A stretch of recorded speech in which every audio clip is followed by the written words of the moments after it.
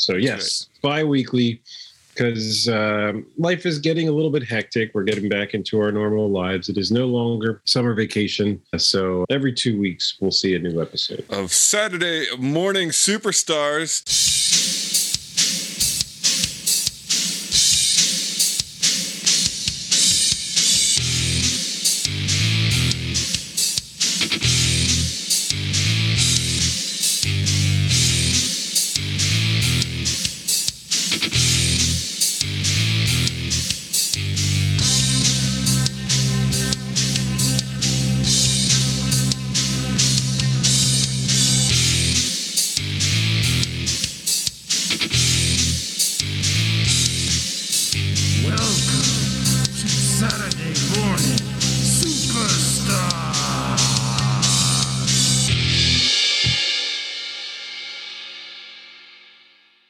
The midlife crisis is in full effect. Yes. I am Dom. I am Fan. And we've made it to Saskatoon.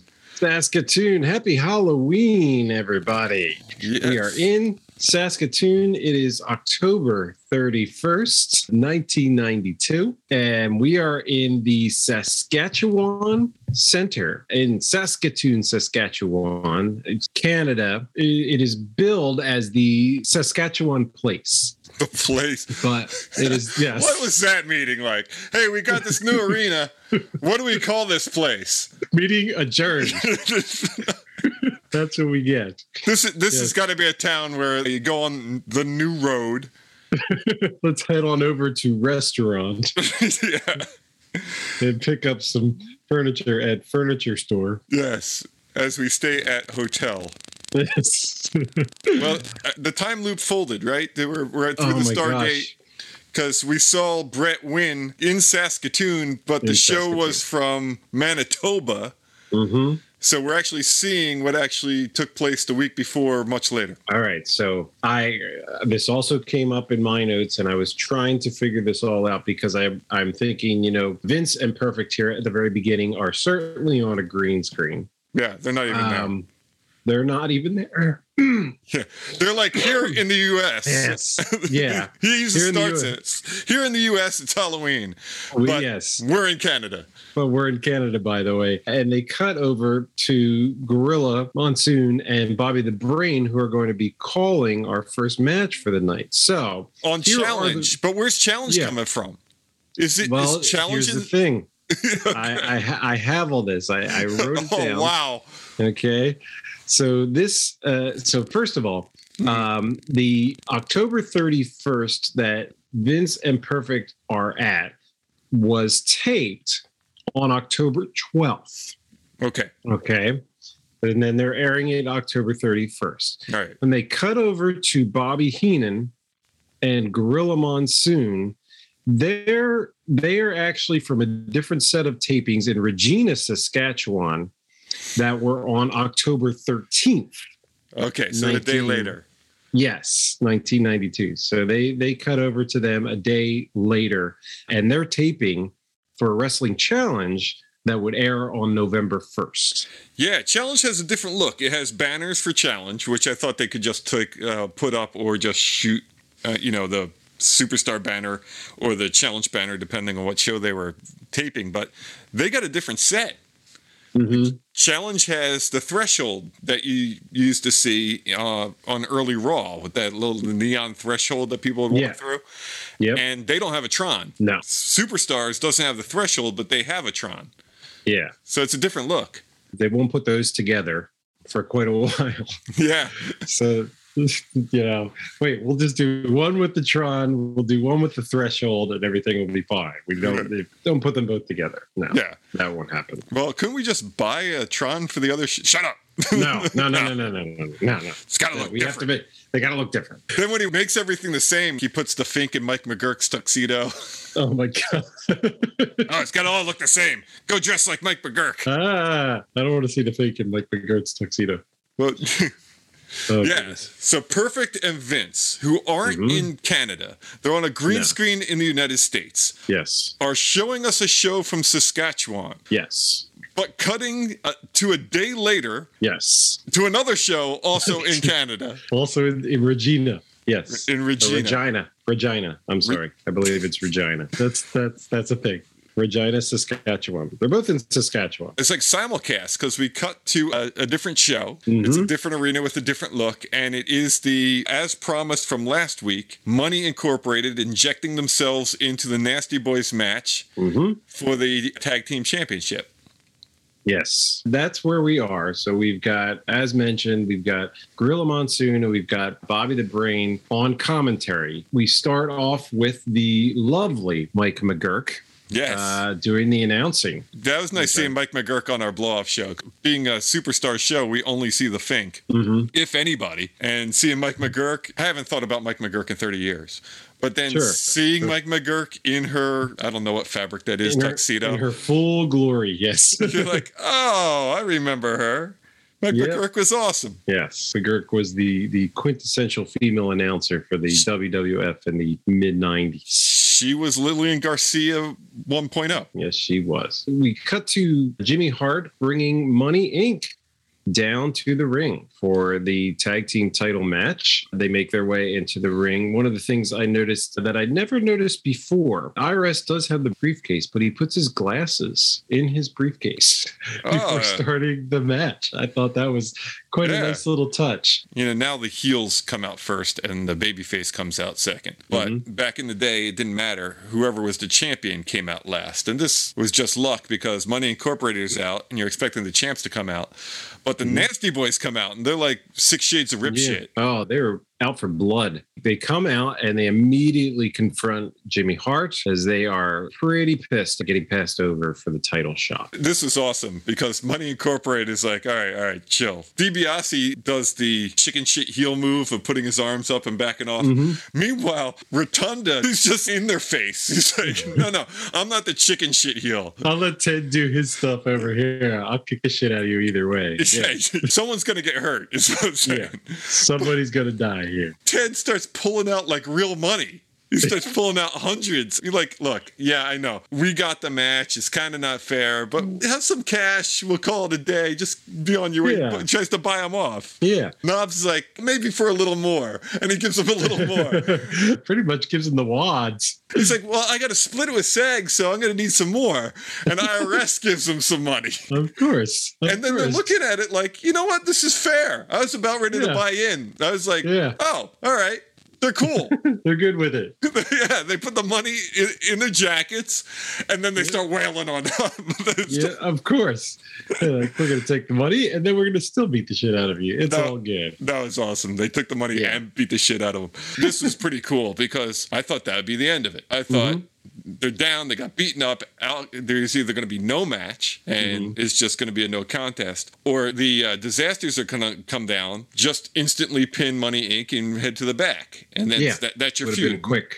Almost like a squash match, yeah. Plus, we see Rotunda goes to the outside, and he looks pretty injured. Yeah, he's messing with his knee, like he got hurt. So I was thinking, 2-on-1 against DiBiase, and DiBiase goes down. But no, we get an actual match. A real match. Like, yeah, we got our ass kicked, but we're still good enough to beat you guys. So after the Nasty Boys leave, Earthquake and Typhoon come down, and they immediately begin to take over here. And they're doing all their big pop moves, a lot of squashes in the corners, and what you would expect. And I think the audience was probably in the same boat as you and I were. And now that Money Inc. is hurt, this should be no problem for the Natural Disasters. So they're doing all their big pop moves, and it's going pretty well for them. Well, we get the debut of the Head Shrinkers. Yeah. Who in this incarnation is Samu and Fatu, who we know as Rikishi. Samu's dad is the OG Wild Samoan Alpha, and he's being the manager for these guys. And they interfere and lay out the Disasters. Oh, yeah.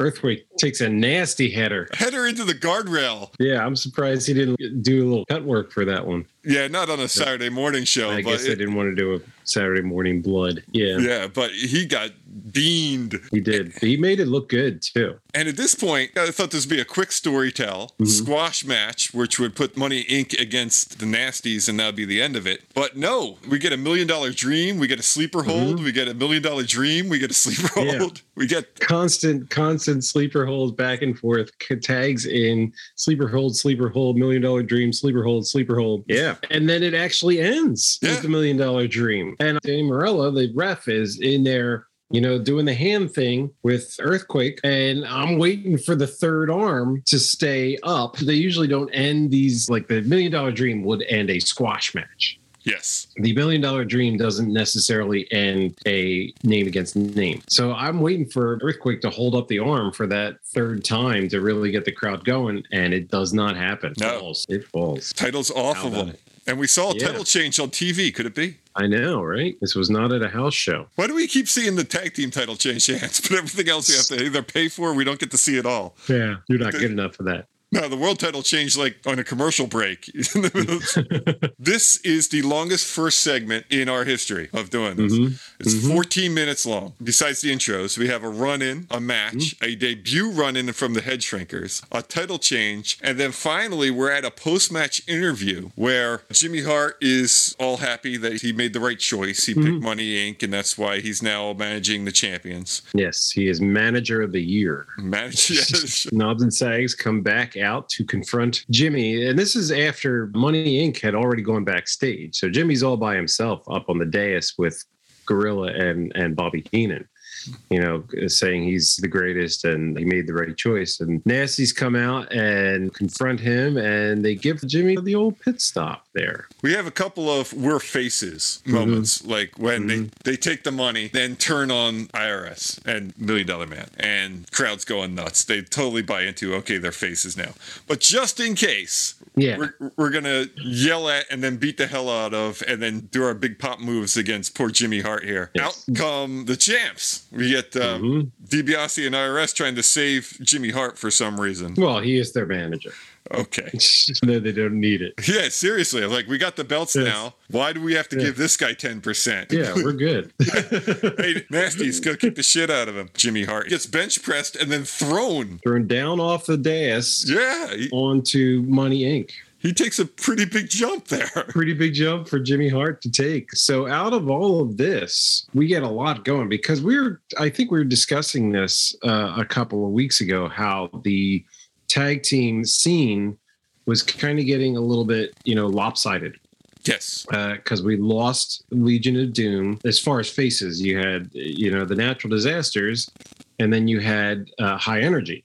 I think that was it. Bushwhackers, if you count them. Oh, yeah, but they're kind of part-time in it. Like, you don't see them a lot. So now we've got a new face team in the Nasty Boys. We've got a new heel team in the Head Shrinkers. And we've got immediate feuds with the Natural Disasters and the Head Shrinkers and the Nasty Boys and Money Inc. They were able to do that in 14 minutes. 14 minutes. That is a lot of stuff in 14 minutes. We're going to see a lot in this whole episode, actually. Dude, this is packed. Yeah, this is a good one. We get 3 debuts on this show because we're in for debut number 2 right now. Yokozuna debuting with Mr. Fuji. Yokozuna is billed at 505 pounds, and this is literally the thinnest I think I've ever seen him. Yeah, and he shows that because he's moving in there. For as big as he is, he can still move. So we've got Yokozuna with Mr. Fuji, and he is facing Bill Jadoin. Jadoin. Is it Jadoin or Jordan? It is Jodin. We saw him, I believe, last week. He was on facing somebody because we had this discussion before. We weren't quite sure what it was, but it is Jadoin. Jodoin. Jadoin. A couple things. I am surprised that they use this guy because they're trying to show how enormous Yokozuna is. You've never seen him before. He's 505 pounds. They follow the Disasters with Yokozuna, which is kind of cool because he's even bigger. But if you're going to make him look huge, I'd have him follow like short wrestlers, like have a bushwhacker match and then Yokozuna. But he's that much bigger, following the Disaster Scene, Earthquake and Typhoon, and then this dude. Yeah. I get it. But Jordan or Jadoin or whatever Bill's real name is not a small dude. And I'm surprised that they had Yokozuna fight a larger Red Tight. Yeah. One, because you could throw around a little guy, but also if you're 505 and you're against a 185-pound guy, you're just going to look that much better. So that surprised me. Bill Jordan is not petite. No, he was a fairly big guy. So to start off this match, and I thought this was interesting because there's so much action that went on in the first 14 minutes that they're still talking about that action as Yokozuna is making his way down to the ring, which it is his debut, and they're already talking about something else. Vince catches himself. He's like, oh shit, we got this new giant dude in here. We should shut up and start talking about him. And what surprised me is how much of Yokozuna's act is already in. Like, he bows, he does the salt, he does the sumo mannerisms. Like, the whole act is almost there. It's kind of like Razor. When Razor showed up, his entire act was kind of intact. I don't feel like it changed too much over the years. The only thing that would probably have changed is that because of his size, he might have gotten like a little slower. Oh, yeah. He's pretty spry here for a 500-pound guy. It starts with a chop to the neck that I barely saw. That's how quick he is. And then a suplex just really fast. I thought it literally looks like you're looking at Randy Orton sometimes, how quick and smooth he is. His leg drop is terrifying, and I don't know what they're going to do because now they got 3 dudes doing the same move. And Jordan, he's a pretty good red tight. He does nothing but twitch. He sold it really, really well. I just have him like shaking on the ground after the leg drop. He looks like Vanilla Sherbert after the beatdown. Yo, we ain't like that, yo. I get the stitches out next week, but we all good. You still seeing that dude about your nerves and shit, huh? Yeah, I got the cast off last week, but we in them. He does this corner splash with an uppercut. Like, he doesn't just squish him into the corner. Our poor red tight. Yokozuna runs in like full speed, and it's quick. And instead of just splashing him with his belly, turns to his back and hits him with his elbow like it's like the Judas effect by Yokozuna. I forget how quick this dude was. Yeah, this was definitely a really good debut match. After Vince catches himself, of course, he's all about Yokozuna because this was certainly the direction he wanted to go. He wanted these bigger guys. Yeah, he definitely one of these. You know, I feel because of this, maybe this took a little bit away from Bret Hart being the champion and why Yokozuna became champion so quickly. Because as we know, he's going to take it at WrestleMania. It just seems like there's definitely a direction that Vince is going here with these bigger guys. I remember Pritchard not too long ago was saying on his podcast that they were trying to search for new Hulk. And they had Yoko. They're like, we've never been a heel town. Like, the heels would have the belt for a matter of weeks before they'd cough it up for a babyface run that would last forever. Like Backlund's 6 years or so. I mean, how about San Martino? Like 187 years he was champion.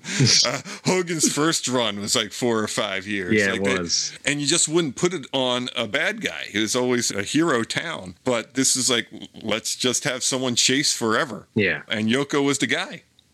So for reasons beyond any understanding, we get a replay of Nails and The Undertaker confrontation. But we're going to spend the rest of the night promoting the final blow-off between Nails and Boss Man. And I had a big problem with this. That came up later when they were pushing the Nails Boss Man thing and both of them did their promos. I feel like the blow-off between Boss Man and Nails just has taken too long at this point. I feel like they should have had it at SummerSlam. Yeah, we did not need Nails Virgil. That did nothing for anybody. No. Instead of Virgil. That would have been the perfect time to have it. Now it's taken way too long to the point where we've had Nails calling out the Boss Man the past couple of weeks on Superstars, and Boss Man doesn't come out, which makes him look weak.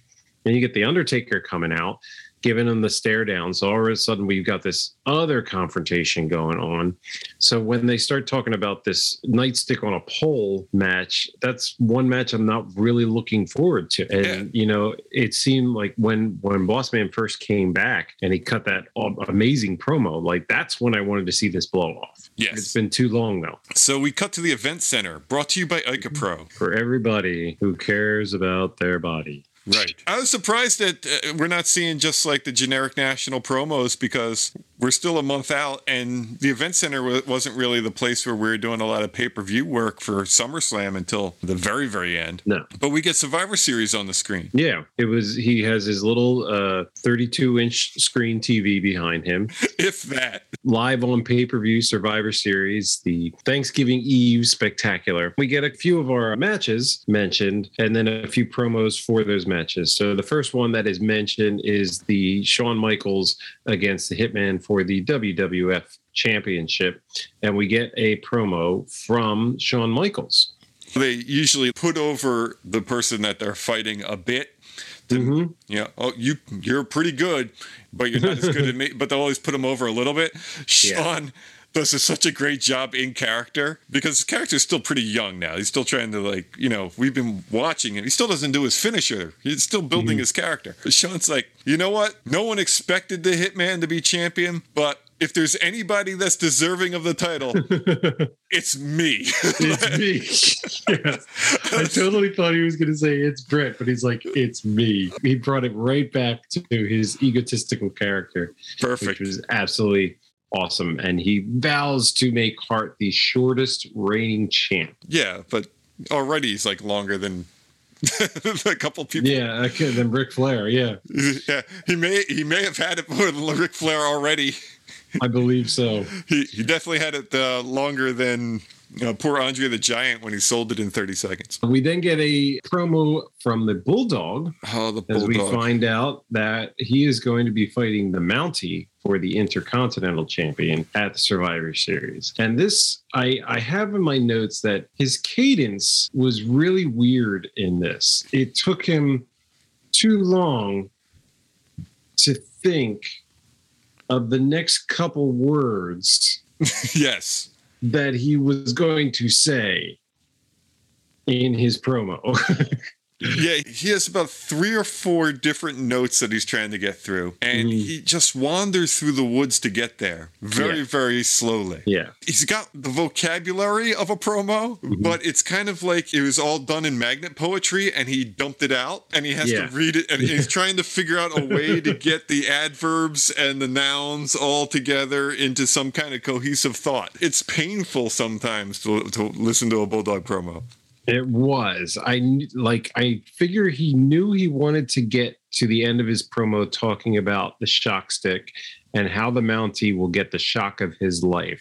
He wanted to tie that in, but he took a lot of back roads to get there. I mean, Bulldog promo should be, I'm huge. Yes. And I'm going to beat you up. That's it. That's Done. That's it. Done. And I would believe that. Oh, yeah. He's enormous. Yeah. He should just flex his muscle and be like, shrug and look back. Right? Okay. Yeah. That's all he needs. And done. Yeah. I am much bigger than you. Yeah. I take it back. We had 4 debuts, if you count the We vignette. did. Because we get do. Bam Bam Bigelow. Yeah. Bam Bam is back in the WWF, or he is coming back to the WWF. So in a little research that I found here on one of the many sites I go to, it says that according to Bigelow himself, he was coming back to the WWF to get more exposure because the current independent scene was awful and his New Japan deal ended and it was not renewed. Oh, Bam Bam Bigelow and King Kong Bundy are forever twisted in my brain. Yeah. They're not the same person, but somehow I always confound the two. I know they're very different. Now because I can never tell, Bam Bam was a babyface in the late 80s when he was there the first time. Does he come back as a babyface? No, I think he comes back as a heel. I was going to say, because I couldn't really tell from that short little promo. It just said he was coming back. So I was like, is he going to be a face or is he going to be a heel? I didn't know. No, he stays heelish. And he'll eventually main event WrestleMania. Yes. Good for you, That's Bam. true. Against Lawrence Taylor. Yeah. And here comes yet another debut. Yes. Stuffed in a Tatanka match. Yeah. They really packed him into this one. They did. Tatanka's in a match so people can use the bathroom. Here's the interesting part about this match that I found out again. I did a lot of research this week. You I was very did, proud man. of You're myself. killing it. Tatanka is versing Dusty Wolf, born Barry Dale Wolf, and occasionally billed as Dale Wolf, but he also occasionally appeared as Doink the Clown. No kidding. He's like one of the substitute doinks. Because So the red tight in this match against Tatanka is seeing his future in the stands. I called them red tight rainbow leopard shorts. Eventually, Vince will call him Dale Wolf, but he doesn't get a lower third. Vince can't stop calling him Dale Wolf. If you made a Dale Wolf drinking game, you would die. I've never heard Vince say the name of a red tight more than in this match. All right. But in the background, on the hard cam side, on the steps, dead center, is Proto Doink the Clown. It's Matt Bourne in an unrefined Doink outfit. Yes, a very early stages Doink outfit. Yeah, Doink 1.0 in full effect. He's not doing anything. He's just acting like goofy. Nice. Clown. Yeah, he's acting goofy. He's not inserting himself in the match. He's like Tatanka and Dusty here are not even paying any attention to him. You just see him on the hard cam. He's got one of those giant clown hammers. Yeah, he's got a mallet. He's just dancing in the stands there. Yeah, he's going up and down. Sometimes I think he wasn't actually there, but then you see his feet. Did Vince and Perfect even mention him? Yeah, they notice there's a clown there, but they don't say much about him. They don't call him Doink. He's just there. He's in the background of the shot. Like he's an extra. But kind of like Razor when he showed up at WCW. Yeah. And just walking in the background. Dale's probably like, hey, I'm actually putting on a good match here. And everybody's looking at this clown. Maybe I should be the clown. Yeah, there you go. That's how he got that gig. Tatanka is wrestling 90% of his match now and only chopping in like his 5 moves of doom. So he'll only go into the chops to do his ending cadence, which is actually kind of cool because he doesn't look so ridiculous with everything was a chop. Every single move was a chop. Now he's wrestling the whole match. And when it's time to put an end to the red tight, he'll start chopping. Yeah, because that's what gets the crowd going. There is all the chops. Yes, they like the chopping from the Indian. Yeah, but if it's everywhere, it means nothing. But now it's like, all right, time to wipe him out. Chops him down, starts prancing around him, and then lays into him with chops from. First one's against his throat, next one's against his head, next one's going to be off the rope, and then he'll go up the turnbuckles and do it. So it's now his ending cadence, and I think that works out great. Yeah, it does. And at this point, he is still undefeated. We get a really great camera shot in between the turnbuckles of Doink, perfectly framed, and then they pan up to Tatanka. So, yeah, way to go, camera 2. You do camera 2 gets a raise on that one. Yeah, very good. We get the merch shots of the foam tomahawks, which are going for ridiculous money on eBay. They do a shot from up top, like second deck, after the pin, and you get to see something that you really can't see normally, and that's whenever the match would end, people would run to any open space. I noticed that. I didn't know where they were running to. I was like, oh, I remember that now from when we went, because you would see that. Any open space on the aisle. Let's try to get a hand slap. To get a hand slap. I do remember that now. From tales of who the f*** is this guy, we get Joe Bevins. Yeah, so it was tough to understand there. I wasn't sure if it was Joe Blevins or Joe Bevins on there. We couldn't. Closed captioning says Bevins. All right, so I have a couple of different spellings here because when I looked it up, they had Blevins or Beavins. Okay, so if anything's going to be wrong, it's probably the closed captioning because it's just trying to get it out of thin air. Not sure. But he looks like a grown-up version of Tom Hanks's friend in Big. I said the drunk brother-in-law. I wrote down Mean Gene's drunk brother-in-law got his spot. Exactly. His real name, by the way, is Joe Aiello. That's a better name. Yeah. So I don't know why they went with Joe Blevins. He got the job due to Nick Bockwinkel. Oh, okay. So that's how he got this. And did some promoting in. See, I'm doing like this is like Red Tight 2.0 stuff right here. Like a Red Tight announcer. A Red Tight announcer. So he did some promoting in Canada and later, and is currently a morning drive radio host in Winnipeg. Does he ever appear again? Do we ever see I Joe don't ever again? believe so. So he's just in for the show. It's like, hey, we Just need an did a announcer. couple of Canada promos. Yeah. Gene can't make the trip. They won't let him into Canada anymore. No. So he brings out Ric Flair and Razor Ramon for an in-person interview. And Flair is in high gear on this one. He's just all at the top of his register, basically saying that nobody knows how to survive, stay alive than Flair does. So behind the curtain, these are the guys who saw him lose. Like Bret Hart won the belt on this show. And out comes Flair for an interview after he's lost the title to do this Razor promo about Survivor Series, because he has to explain, I'm not champ anymore. I just lost it. But he literally just lost it. Yeah, for these people, he did. For us, it was 2 weeks ago or last week. Was it last week or 2 weeks ago? Maybe last week. 2 weeks ago. 2 weeks ago. Yeah. Yeah. He flips it over to Razor. And Razor pulls a Cheech Marin on this and says, hey, they don't need no stinking belts. Yeah, they're like, we're both champions without belts. Yeah. And I'm like, exactly. Well, so are we. We're all champions. I don't have belts. You don't have a belt. No, we're champs. Don't need a belt. You don't need champs. One. We're champs. We got this. Yeah, that's right. Yes. Come at me, bro. Ric Flair knows exactly where the red light is. He knows red light radar. He can find the camera when it changes angle almost immediately. He's almost as good as Mean Gene and Paul Bearer. You can really tell when they're a pro, because one guy will just cut the promo to one camera and then the other camera will catch him in profile. Not Flair. When they change camera, he's like right there, dead on to the new camera, and then switches over to another camera, dead on to it. You can tell like the older school guys know when it turns on, I'm right there.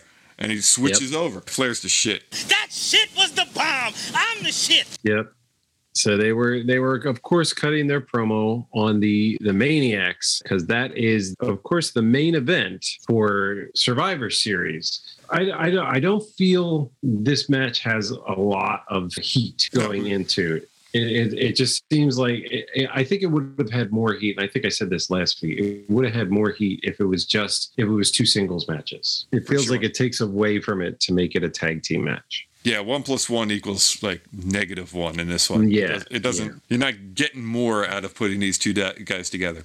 No. I always think tag matches with guys who aren't in a tag team just diminishes the match. It's like, who cares? It's like you want to see these two guys split off. You don't want to see teams of guys. And they did it all the time in this era. They would put these wacky tag teams together for one match, thinking if we have 4 top guys in one match, it'd be a bigger match. It's like it's the worst match. No. And knowing, hindsight being 2020 and knowing what happens, they still, if they had made it 2 singles matches, you're not losing anything there. If it were 2 singles matches and it was just Flair against Ultimate Warrior. Yeah, for sure. You got Razor versus Macho in a macho battle, all about revenge because he cost him the title. And then you get a main event of Flair with the title against Warrior. You get a championship match. Much better than the Ultimate Maniacs versus two random pairings. Yeah. I'd think, and you did the research, I think Joe Bevins, or however you pronounce his name, was a dental hygienist. You know when you go to the dentist and you have that one person with their arm like wrapped all around trying to get the vacuum cleaner thing stuck into your mouth from a weird angle? That is exactly what this guy looks like. He's holding the microphone like the letter J around the guy's head. Instead of like just holding the mic up, he's holding it around their face. He doesn't even say anything. Like, he doesn't ask any questions. He's just holding the mic. I was like, you could have just put a mic stand there. Yeah, he's useless. Given the mic to, because Ric Flair just comes out and just starts talking. Like, not even a question or anything about the match from Joe. He's just holding the mic. Yeah, but he's holding the mic from behind them. Joe is behind these guys. He's not out next to them or in front and being able to pass the microphone to whoever's speaking. He's behind and he's trying to get the microphone in front of their mouth. This is probably why he did not stay too long. Yeah, we'll hopefully never see Mike again. Yeah. We get a Survivor Series report with Mean Gene, brought to you by every video ever. Every video that they have put out so far on Coliseum Home Video. Yeah. They reel out a whole cart of Yeah. Coliseum videos. Here they are. This is what we have so far. Yeah, and I saw every cover I ever rented at Of Blockbuster course. Video. I rented all of them. Gene runs through the card. He starts with Macho Warrior versus Flair Razor. Of course. And then he goes on to Sean and Brett, and we get a Brett promo. Yeah, we get a Brett promo, and he basically does the same promo that Sean did with the, Sean is an excellent wrestler, blah, blah, blah, but I'm a little bit better. It sounded familiar to his promos against Bulldog, Yes. minus the family stuff. Yeah, they don't have a family connection in this one. So he just ends it with the, are you the better wrestler? We'll see. Yeah. Okay. I guess we will. It would be hilarious if Sean gets Brett in a sharpshooter and they ring the bell on this show. It was, That would hey, be awesome. Yeah. every time. It's freaking deja vu. So like beforehand. 5 years later, you could be like, I should have seen this coming. Easily. It's exactly what happened the last time. Bamboozled again. We get a promo for the nightstick match of Bossman and Nails. We get Nails in a ring with the pole behind him and the nightstick at the top. And this is Nails minus his vocoder. So he's just trying to do that gravelly sound for this. And he's climbing the pole, and it makes me not want to watch this match even more. I mean, I don't think I've ever seen a good on a pole match, Yeah. but the nightstick on a pole with very, very spitty Nails, who hasn't proved to anybody he can wrestle. Not feeling it. Like, yeah, I mean, a couple weeks in, you're right. We would have had the mystique. He beat down the boss man. Every red tight he faces, he just chokes to death and throws him on a stretcher. He's a threat. 2-3 months in, you're like, this dude just can't wrestle, and he's dumb. And his gimmick hasn't been able to evolve at No. all, because all he's got is the nightstick that he beats in his hand. It's saliva's all over his face, and he's got a vocoder on his waist, but there's no development there Yeah. at all. Sorry, Nails. It's like the expiration date went on Nails, I think. I think it's just Yeah, he is not long for this world. Speaking of matches we should have had like 9 months ago, the model Exactly. versus Tatanka for the f***ing feathers. Oh wait, he still has the feathers? I Yeah. had no idea, because he hasn't been wearing them and hasn't mentioned them for about a month now. Well, we've had But all of the a sudden- ever evolving model looks, and we get a promo eventually from the model where he's wearing a sailing outfit. Yeah. But now he's in this match again with Tatanka, so he has a sailing outfit with the feathers. With the feathers. The feathers are back as part of his outfit. Which is it's just terrible fashion. I guess they were just out of style for August. Or for September, rather. You can't But wear now that it's October, feathers are back in. with a captain's outfit. Don't wear feathers after Labor Day. Oh. You know that. As promised from last week, we see the Undertaker and Paul Bearer inside of the workshop. This I remembered for 30 years. Got a big sign outside of it.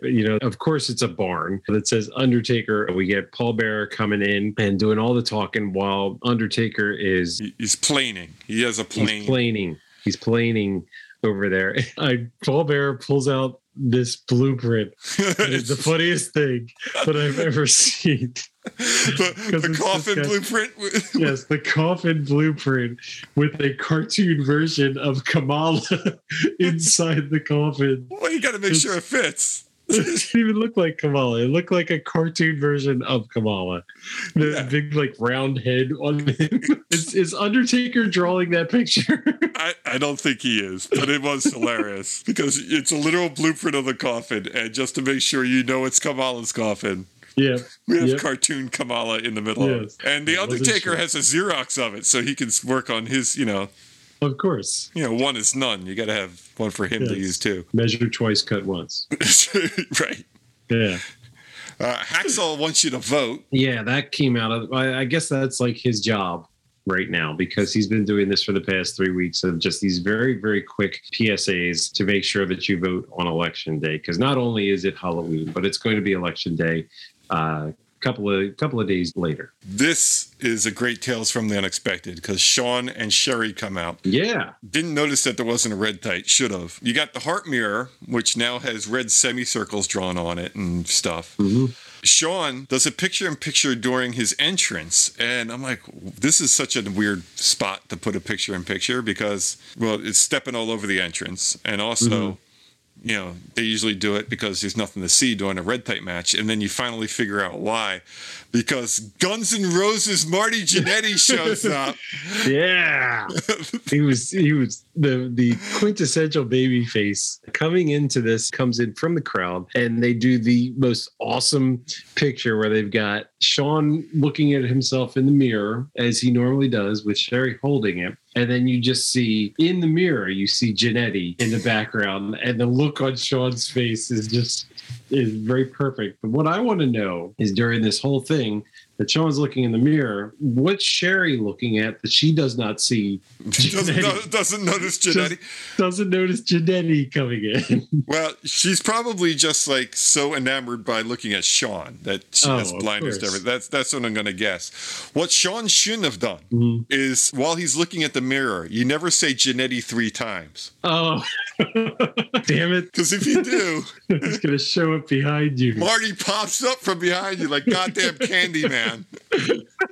I will have to remember that next time I'm looking in a mirror. This is weird because you never really got the Jannetty Sean blow off. Sean just turns bad and goes on his merry way, and Jannetty disappears into the ether. Guns N' Jannetty shows up. He's in this giant Guns N' Roses t-shirt, which he cut the neck out of to make it look even more ridiculous. Yeah. And he starts wailing on Sean and beating the hell out of him, and he's still doing his rocker shit where he's like jumping up and down. That's what he's got. That's his gimmick. This would have been, I know they do a couple matches, but they really should have gone for a huge feud between Jannetty and Sean. That would have been awesome. Just the rockers against each other. Oh yeah. Like as a serious run. The blow off of this was very subdued compared to what it could have been, especially with this was like almost like poetic justice the way that they set this up, because with Sean kicking Jannetty through the window. And then he comes back and he tries to crack Sean over the head with the mirror, and Sean pulls Sherry in front of him, and Sherry gets it. Sherry takes a nasty, nasty hit and breaks the mirror breaks like all over the place. Yeah. So I thought that was like, not that Sherry deserved that, but it was like, it would have been like full circle if Sean had actually gotten that. So you're like almost like hoping that he gets hit with the mirror. I think that's what makes it even work better for Sean. It's like, I kicked you through the window. You tried to smash the mirror on my head, but I still outsmarted you. Yeah. And it's just great. Sherry's awesome. Yeah. I mean, she takes it right to the dome. And they stretcher her out with 2 of the phoniest looking doctors. Well, I put on my notes, the only way that you know that they're doctors is that they have stethoscopes.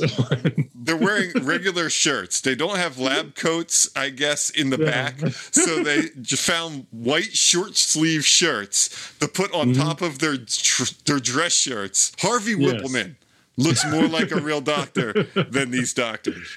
Well, he's got a doctor's briefcase. I'm confused again with why they're timing some of the things the way they're doing it. Yeah, you're going into this match with Flair as champion.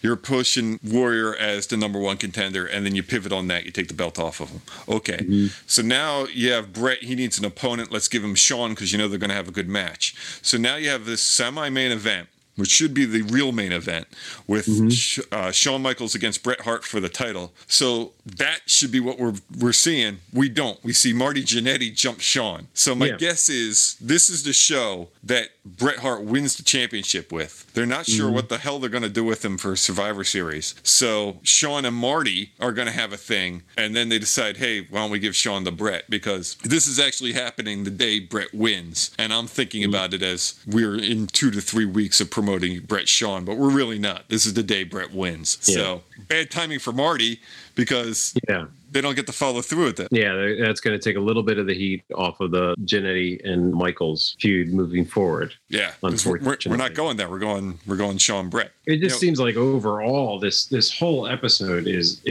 as much as I love this episode because there's so much packed into it. It just seems like it's all over the place with various feuds going on between the same exact people. You're caught in pivots where we're going to actually go with a different champion, and you're caught with taping because this is weeks in the past, so none of it's really gelling or fitting into place. And you probably still do a tour every month but we still also have to promote Survivor Series. So we've got a lot of stuff like Venn diagrammed into this show that would make sense for certain shows. Like maybe if I went to the Boston Garden, I would see Shawn versus Jannetty, and it would make perfect sense. But watching this on the national feed going into Survivor Series, I'm like, what's going on? Why am I seeing 3 feuds on top of one guy? I almost feel like I'm going to see a run-in on every single match at Survivor Series. It's like, did Vince Russo write the show? Bro, it don't matter. Doesn't have to make sense, bro. Just We're gonna swerve. Everything's swerving. We're gonna swerve everywhere. Yeah, we got Brett Shawn, but I'm gonna throw Jannetty in there. They'll never see it coming, bro.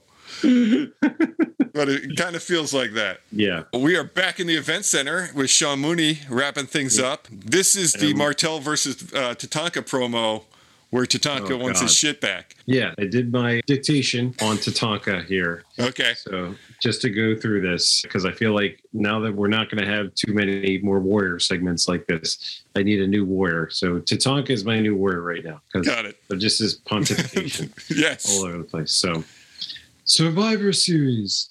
This is not only my opportunity to take back what is rightfully mine, but survival is what my people are all about.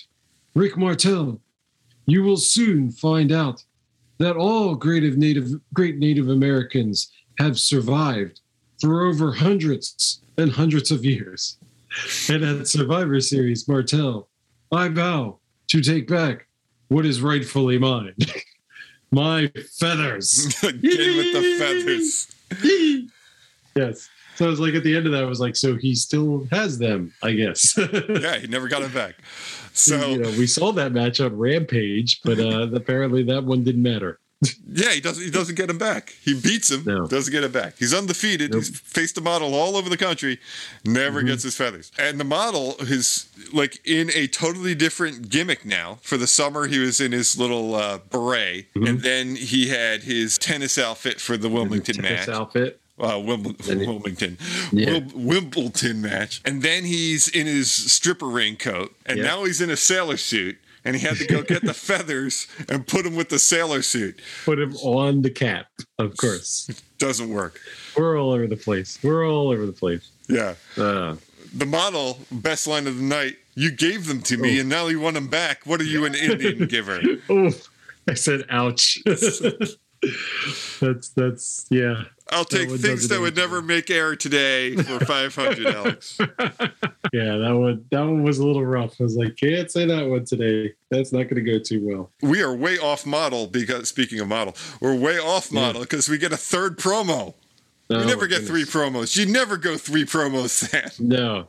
Two promos. That's all you need. That's it. Yeah, we get a Boss Man promo. And as I mentioned before, Boss Man does his thing, but it's at this point, I feel like this has kind of lost its thunder. It's run its course and, just blow it off, get it done with at this point. Yeah. Should have happened months ago. I guess Vince doesn't want anybody to worry. He comes back on the air and says, Sherry's okay. And Jannetty's very sorry. Yeah. And because he hit a woman. He hit a woman. And you don't do that on live TV. And so did you like the episode, Than? I did because this was story packed. It barely had any matches to it. We got the big match at the beginning, and then we got the one match. Who was it? Who was the other one that we saw? We only had 2 red tights. We had one red tight loses to Yokozuna, and the other one loses to Tatanka. But so we had 3 matches, 3 matches the entire night, and the rest of it was all story, and it was all like almost like pivot stories in many cases, because with the introduction of the head shrinkers and bringing Jannetty back in, there's a lot of new stuff happened on this episode. So I was very happy to see that. It made it feel like one of the quickest shows to watch. It was quick. It was packed. There's so much in here. You have a title change. You have a debut of the head shrinkers during the title change. You have the Nasties turn face All of that's in one match, by the way. Yeah. You have Yokozuna debut. You have Doink the Clown show up. You have they're still promoting Survivor Series because you get Razor and Flair doing an interview. You have Bam Bam Bigelow saying he's coming back. Jannetty returns. Jannetty returns. This is all in one show. I thought a lot happened in Hershey.